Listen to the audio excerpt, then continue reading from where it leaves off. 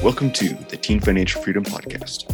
Teen Financial Freedom is a personal finance blog run by teens who are on a mission to equip their peers with the knowledge, resources, and understanding they need to become financially free for the rest of their lives.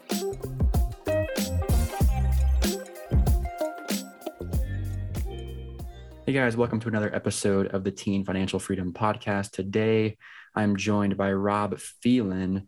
He is just an awesome guy that I kind of got to meet on a Sheiks Freaks call about a month ago, and just was really excited about everything that he was talking about. So I wanted to bring him on the podcast today and kind of share or have him share a little bit about what he's doing and just kind of learn more about him. So Rob, how you doing?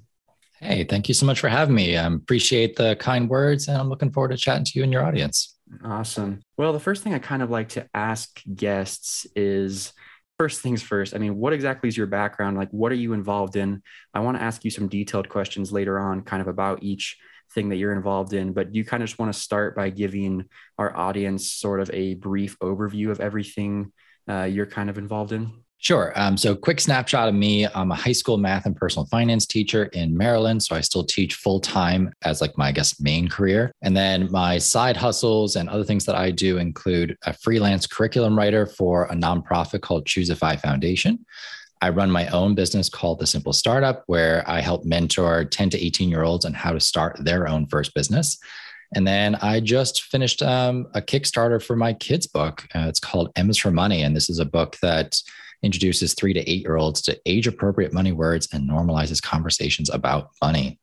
Cool. All great stuff. So the next question I kind of like to ask is what was your upbringing like? Did your parents kind of talk about money quite a bit, or did you learn this, later on in your life? What exactly was the conversation like in your home growing up about money? So I guess nothing formal about money. Like if I asked a question like, hey, Dad, how much money do you make? I would get shut down pretty quick. Be like, no, you don't ask people that question. That's rude. Or we're not talking about that. Going on a vacation and I would hear reference to the word like budget, like, okay, we've budgeted this amount of money for food or gifts or whatever. And I was like, okay, there's a budget. How much is the budget? Would get shut down again. Mm-hmm. So it's like, I knew some of this stuff was happening in the background, but I was not made privy to any of that information. So I guess I had some stuff modeled for me, but I didn't get many formal lessons in terms of how to manage money well. Some things my parents did really well. They encouraged me to open a savings account when I was really young. So I had a savings account probably from the age of 11, and I would take any money that I came across. Usually it was a gift of some sort, so a birthday or Christmas or something like that. And I would put that in my savings account, and we had a manual book ledger that we would keep track of that. So it was kind of fun to see how that grew. And then the other, lesson I got was when I eventually started saying like, I want something. Like the biggest memory I have is a toy train. So this is like a collector's train, like a Lionel metal train set that's costs like $150, or at least it did back then. And I remember saying to my dad, like, oh, I really want one of these. And instead of being like, no, you can't have that, or yes, I'll buy it for you, he said, well, sure, but you're going to have to earn your way to pay for that. And, for months, I did different chores that came with pay. So there was chores I had to do, and there was chores that came with pay. I focused on the ones that came with pay, earned my way up to being able to afford this train set, went and bought it. And then after 2 weeks, I was bored with it. So it was one of my big money lessons, like, okay, probably reconsider your purchases a little bit more, right, but also you can earn your way to whatever you really want. Cool. And was there some sort of pivot point in your life of where you kind of became more focused on finance, or was it sort of just a gradual transition? The pivot point would be when I started my big kid job. So I became a teacher. About 2 years into that, my school asked me, was I interested in teaching this personal finance class that the teacher who was doing it was leaving the position. And at the exact same time, my wife was kind of saying, look, I've been the leader of our household for money. So she was the money person in our household.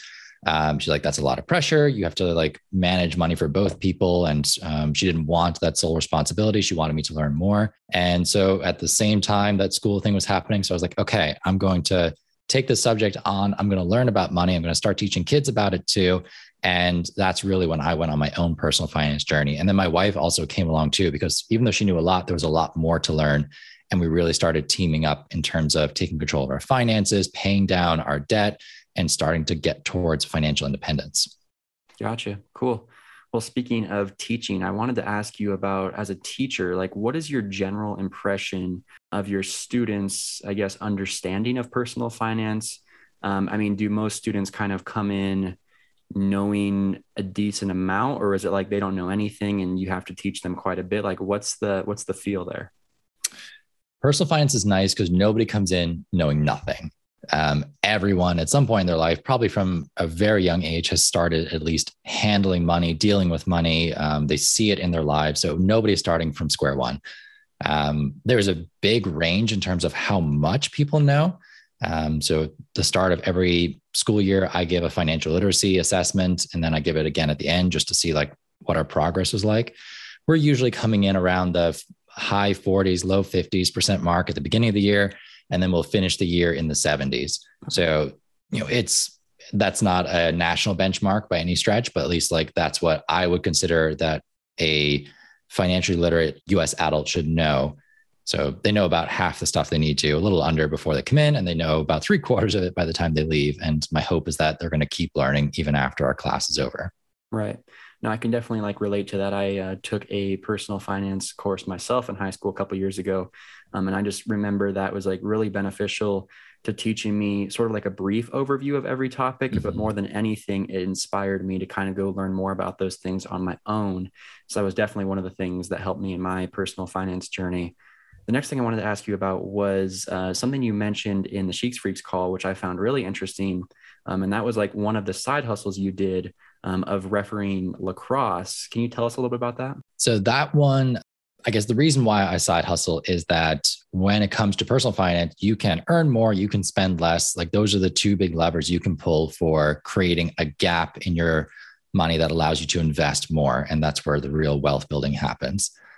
Cutting expenses, my wife and I, we trimmed down some stuff. We're not super frugal, but we're not an extravagant household either. So we were kind of at a comfort level where we're like, we don't really want to cut any more out. We feel like we've got our core needs. We've got some wants in there that we really value. But beyond that, there's not much left to cut. So looking to ways to earn more was very attractive. And side hustles are just things that you can do outside of your main job that bring in some extra income. Mm-hmm. And refereeing lacrosse or any other youth sport for that matter is a fantastic side hustle. The hourly pay is, I think at the time I was doing it, it's about 6 times more than you can make flipping burgers at McDonald's. Wow. You're exercising. You have the ability to do a lot of hours back to back in summer tournaments or fall tournaments or spring tournaments, or if you referee an indoor sport, could be a winter tournament.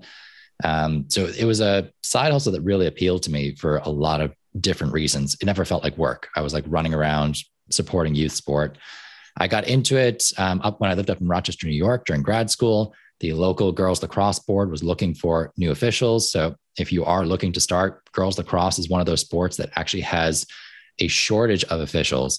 Sports like baseball, soccer, I think basketball is probably in there too, are pretty good for officials. There's plenty of people who sign up to do that. There's not as many for girls lacrosse. So you end up getting more work, and your boards are able to actually negotiate for higher rates of pay because there is a higher demand for officials. So you need to pay them more. Supply and demand. We got that. So yeah, refereeing girls lacrosse, I've been doing that for about 9 years now. And a good tournament weekend, you're getting paid $1 a minute, and you might do 14 games over a weekend, which could be an hour each. So like you're walking away with quite a chunk of change at the end of a weekend. And then high school and middle school sport can pay, a high school girls lacrosse game in Maryland pays $72 for one game. And that game is over in about 80 minutes. Wow. That's insane. That sounds like a great side hustle. I might look at it myself. All right. So the next thing I wanted to ask you about was Choose FI. For those that aren't aware, do you kind of want to share a little bit about what that is and kind of what you guys are trying to accomplish? Sure. Choose FI. So it's the word choose followed by the letters F and then I. That stands for financial independence. So this was a podcast that was started by 2 guys down in Richmond, Virginia, named Brad and Jonathan. And Jonathan is someone who is already, Brad is someone who's already financially independent. Jonathan is someone who is on the path to financial independence. And they teamed up and said, we want to create a podcast that highlights all of the amazing people in this community who know a lot more than we do. Let them tell their story, share their expertise, and we will kind of just be the interviewers. We will crowdsource this information and give it away for free. And that was, I think, 5 years ago they started. So they're 5 years into their podcasting journey, and it's grown to be one of the largest personal finance and financial independence podcasts by download numbers in the world. And then I work for the nonprofit side called Choosify Foundation. So this was a branch that they set up to try and spread financial literacy, education, information, knowledge, resources to as many underserved communities as we could in the US first, and then ideally internationally as well. Cool.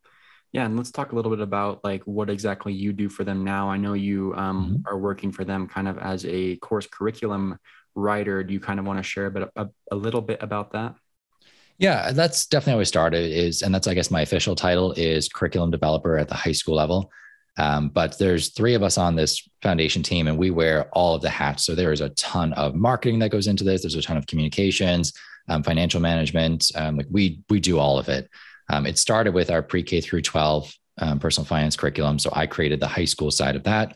Our other members created the middle school and elementary sides. And it's developed now into like the summer, for example, we were running summer webinars every Tuesday night at 8 p.m. where we were bringing in guests. We were talking about some financial topic and again, just sharing that information out freely. So it's a wonderful thing to be able to share information for free. And my salary for that is covered through the media side. So Choosify's like main branch covers our foundation along with a couple of other donors. So yeah, it's a very fortunate position I find myself in there, but it's very fun. Yeah, that's cool. All right. I wanted to ask you about the Simple Startup. My understanding is that is a website that you started that's kind of based around the idea of trying to get youth into entrepreneurship. Is that correct? Yeah. So it started off with a workbook. I was teaching personal finance. Big part of that for me is entrepreneurship and earning more. So I started creating worksheets and resources to help my students, kind of like a framework that would guide them. It started taking the look of a workbook. So, you've got different units, there's fill in the blanks, there's different questions, prompts, that sort of thing. And I was like, okay, this is something that I think other teachers would find valuable. It would solve a problem for them, which is what any business has to do at its core. It has to solve problems for someone else. And I approached Choosify because they had just started a publishing branch. And I said, hey, I've got this workbook that's kind of the skeleton's made. It needs some work, but I think it's something that other people would benefit from. And they were interested in publishing it. So we teamed up to publish this workbook. It came out February of 2020, right before COVID kind of really kicked into gear. And so it came out. My ideal goal was to approach schools and get this into schools so teachers like me could use it. Every teacher's budget pretty much dried up once COVID came in. Like all funds were pulled into providing PPE and trying to figure out what on earth was going to happen in the fall. And so I ended up pivoting that summer to be like, okay, every summer camp out there has pretty much been canceled because nothing's happening in person. There's a big gap in the market for kids to have something to do this summer and ideally virtual where they can be safe while doing it. So I said I was going to create a virtual summer camp and it would teach 10 to 18-year-olds how to start their first business. And it was based around the workbook. So I'd already created the material. I just needed to turn that into a course format and sell it. And I did a trial run. So I set up an Eventbrite page. So if you're not familiar, Eventbrite is a event scheduling website that is totally free to use.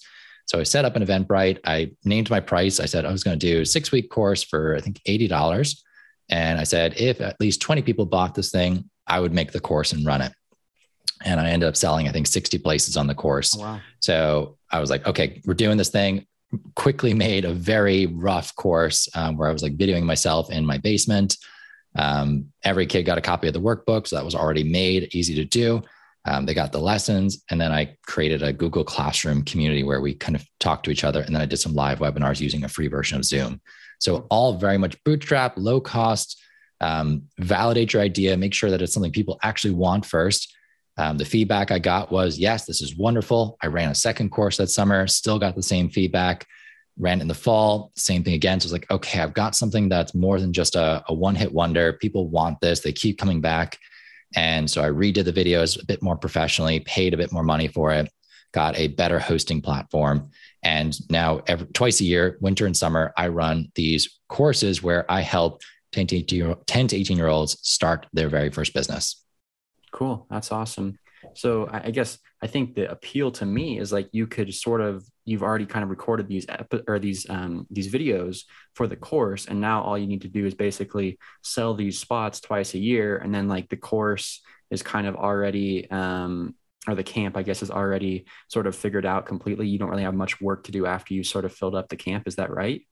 Yes. And that's really what I'm looking for in my side hustle ideas. Like I'm looking for something that I can create. I can put a lot of work in up front, and then it's not quite passive. So like passive income would be something you don't have to put any time into. Right. You're in that Sheiks Freaks group where real estate investing can sometimes be considered like passive in quotation marks, and whether it actually is or not is a very questionable thing. But it's something that doesn't require a ton of time on your end in exchange for the value you're going to get back. So yes, by creating a course and doing a decent job on it where you can reuse those videos over and over again, you create something that is replicable in a very easy way. So like for me, it's just literally a copy paste from one course to create the next one. I have to do a little bit of marketing to sell it. And then I show up for an hour a week to do a live webinar and then keep an eye on a course community. Like it's very low maintenance now that the hard work has been done. And same thing with the Choosify Foundation, like creating that curriculum was a ton of work, but now we get to kind of maintain it, build on it, do other stuff with it. And my book that I'm producing, the kids book, that's another one where you put a lot of work in up front. And once the book is out there, it's out there forever. You just have to kind of keep a tab on marketing it, make sure that people know about it, they're using it, get some feedback, some reviews, but the hard work has been done at this point. Right. I like that a lot. And we're actually at Teen Financial Freedom kind of looking at making our own course. So I'm kind of really interested in that particularly. And so I guess my question is, I mean, how exactly have you structured, I guess, both the Choose FI course, but also for these entrepreneurship like summer camps, how have you structured the curriculum? I mean, I guess for the entrepreneurship summer camp, is there like, I guess, activities that they're supposed to do each week to kind of take action on what they're learning? Is it mostly just knowledge based? Like what's the idea there? Yeah. So this is not a like hypothetical business thing. Like this is we're doing this right now sort of thing. And the way the Simple Startup is, I guess my core beliefs are you start fast and you start for free. So we're going to try and take that idea, develop it very quickly. So I'll help you come up with an idea. We'll try and flesh out what that idea might look like. And then by like week 3, we're building this thing and we're starting to approach people about potentially buying your idea. And then by week 6, you should be running a profitable business by that point. Wow. So yeah, it's not let's make a business plan. Let's go find funding. Let's take our sweet time about doing this and make sure that everything is perfect. It is build it and then adjust it based on what your customers are telling you as you go. So when you're doing a course, think about what's the end goal. So what do you want your students to get out of this course? So maybe have like 5 or 6 like outcomes that they should achieve, and then backward map it to, well, how do we achieve that outcome? What lessons do they need? What points do we need to hit on? What activities would help them achieve that outcome? And there's your structure for your course. It does not need to be a 100 lesson course for your first one. Start small, right. Do a micro course. So like pick even like if you had 5 outcomes that you would really love to do, maybe pick one, do a micro course in that. So it's only like 2 or 3 lessons, give it out, see what people think, get their feedback. If they really like it, okay, replicate it for the other points you had. If they have some things they would like to change, like we'd love to see you do more video or less video or more activities, less activities. Can you include some sort of interactive component? And then you can adjust that mini course. And then once you've got it right, scale up to the other ones as well. So don't make it such an overwhelming task that you're like, this is going to take forever. And don't create something so big that once you get that first piece of feedback, you're like, oh my goodness, I have to like start again to fix this thing. I love that. That's great advice. And kind of what I had when I tried to make a course for the first time, kind of about my freelancing business, I had very similar feelings of like being overwhelmed by the entire process and wanting to make something so big and so grand. But I definitely kind of relate to that need to have it be simple initially. And then it goes back to what you're teaching your students about just starting fast and starting free. And just doing it kind of as quickly as you can. So I love that advice. I wanted to ask you about and give you a chance to share about M is for Money. your new book that you just, has it been launched, or is it like in a Kickstarter? What exactly is the status? So M is for Money, kids book. It's for 3 to 8 year olds, helps introduce them to different money words and then normalize conversations about money. So this was very much about giving a resource to parents, to teachers, to caregivers that would give them some, I want to say some comfort level in talking to the kids about money, because for a lot of adults, this is a topic of discomfort. It's one that you did not talk about growing up. There's a little bit of shame, embarrassment, guilt kind of built around it, particularly if you're not doing amazing with your finances right now. It's not exactly a topic you want to bring up around the dinner table when it's like, yeah, I didn't make some great choices myself. Mm-hmm. So this book is going to at least introduce kids to some words that maybe they didn't know before. They can start spotting in everyday life. They can see some stories about how this word should be used in a positive way. So like, for example, saving or spending or giving or an allowance, like what does that look like in a positive money management situation? And then the parent and the child can discuss like some very safe topics around money. Like, what would you do if you had some extra money? Where would you save it? How would you like to give some of your money away if you were going to be charitable? And it doesn't necessarily have to reflect badly on the adults. And I think that's what a lot of adults are looking for. It's just like, how do I get started? How do I broach this conversation in a way that's going to be productive for kids? So that's the problem I was trying to solve. The stage of the book is we just finished a Kickstarter. And for anyone not familiar with Kickstarter, this is a crowdfunding platform. So you have an idea for a business, for a product, for a service, and you need help bringing it to life. Or in my case, I wanted to make sure people actually wanted this thing. So you put your idea out there in front of people. So you create a campaign that has like a video where you tell people about your idea. You might have a prototype or some images to show them as well. You have a story behind it, like why you want to create it, what problem it's solving, what the features are going to be. And then you offer people the chance to pre-order it. So in my case, they could pre-order the ebook, the physical book. They could donate books to Title I schools. So I'm trying to donate as many books as possible to Title I schools and public libraries across the country. And I had different reward tiers built into my Kickstarter so that they could donate more, or had some like other side stuff, like they could get stickers, temporary tattoos, bookmarks, fridge magnets, like small gimmicky things that people kind of like to get as if you're ever trying to do a charity or donation, people like to feel like they're buying something rather than just donating their money. So like they're getting something in return for what they are giving. Right. You'll find that a much easier sell sometimes than just like, hey, I need money. Can you please give me some? So the Kickstarter just ended. We ended up 230 something % funded. Wow. So it raised $13,797. And from that money, I get to go now and say, all right, people actually want this. So 297 people signed up to say, yes, I would like at least one book. And I think I sold 600 and something books throughout this campaign, which is way more than I was expecting to do. So I'm like, yes, this is something that people actually want. So now I take that money, I go order the books. So the books haven't been ordered yet. It has been created, which is something that not every Kickstarter will do.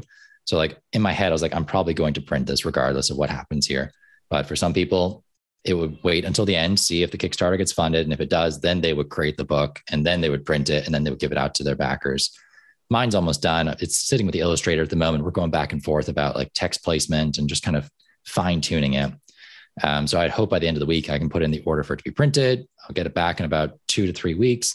And then I ship it out to anyone who pre-ordered a copy. And once they all have theirs, I'll probably start a pre-order campaign on Amazon. So that's when it'll become freely available to the public.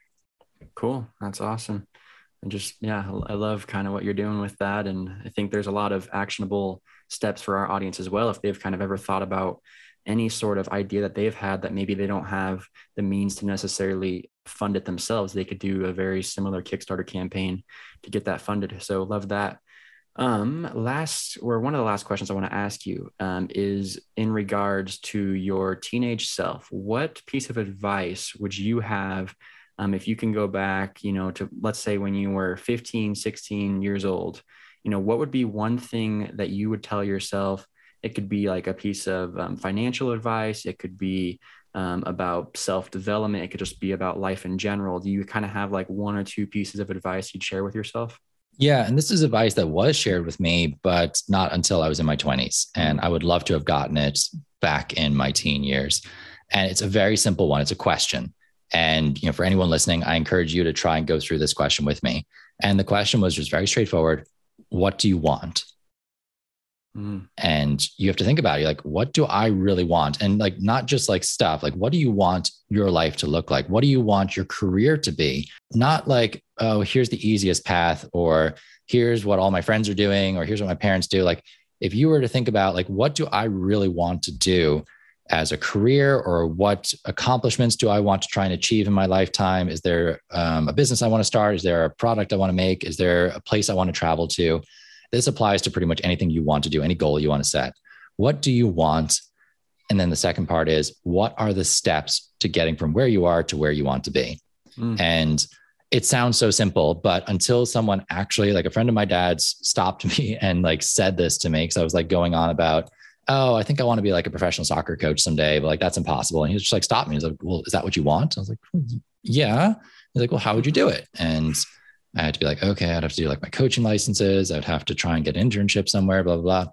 And he's like, okay, well, what step can you take right now, tomorrow, next week, next month to help you move towards that goal? And what are the steps to getting there? Because for almost any goal you want, there are steps to getting there, and you just have to make those happen. So whether that is wealth, a career, a place you want to go, a project you want to complete, what do you want and how do you get to it? I love that. Yeah, I mean, it's a simple question, but it's also like pretty complex when you stop to think about it. What I heard recently was someone said, you got to know what your A, B, Zs are. And the way they were explaining that was A is where you are right now. Z is where you want to go. So that's the first part about what you were talking about.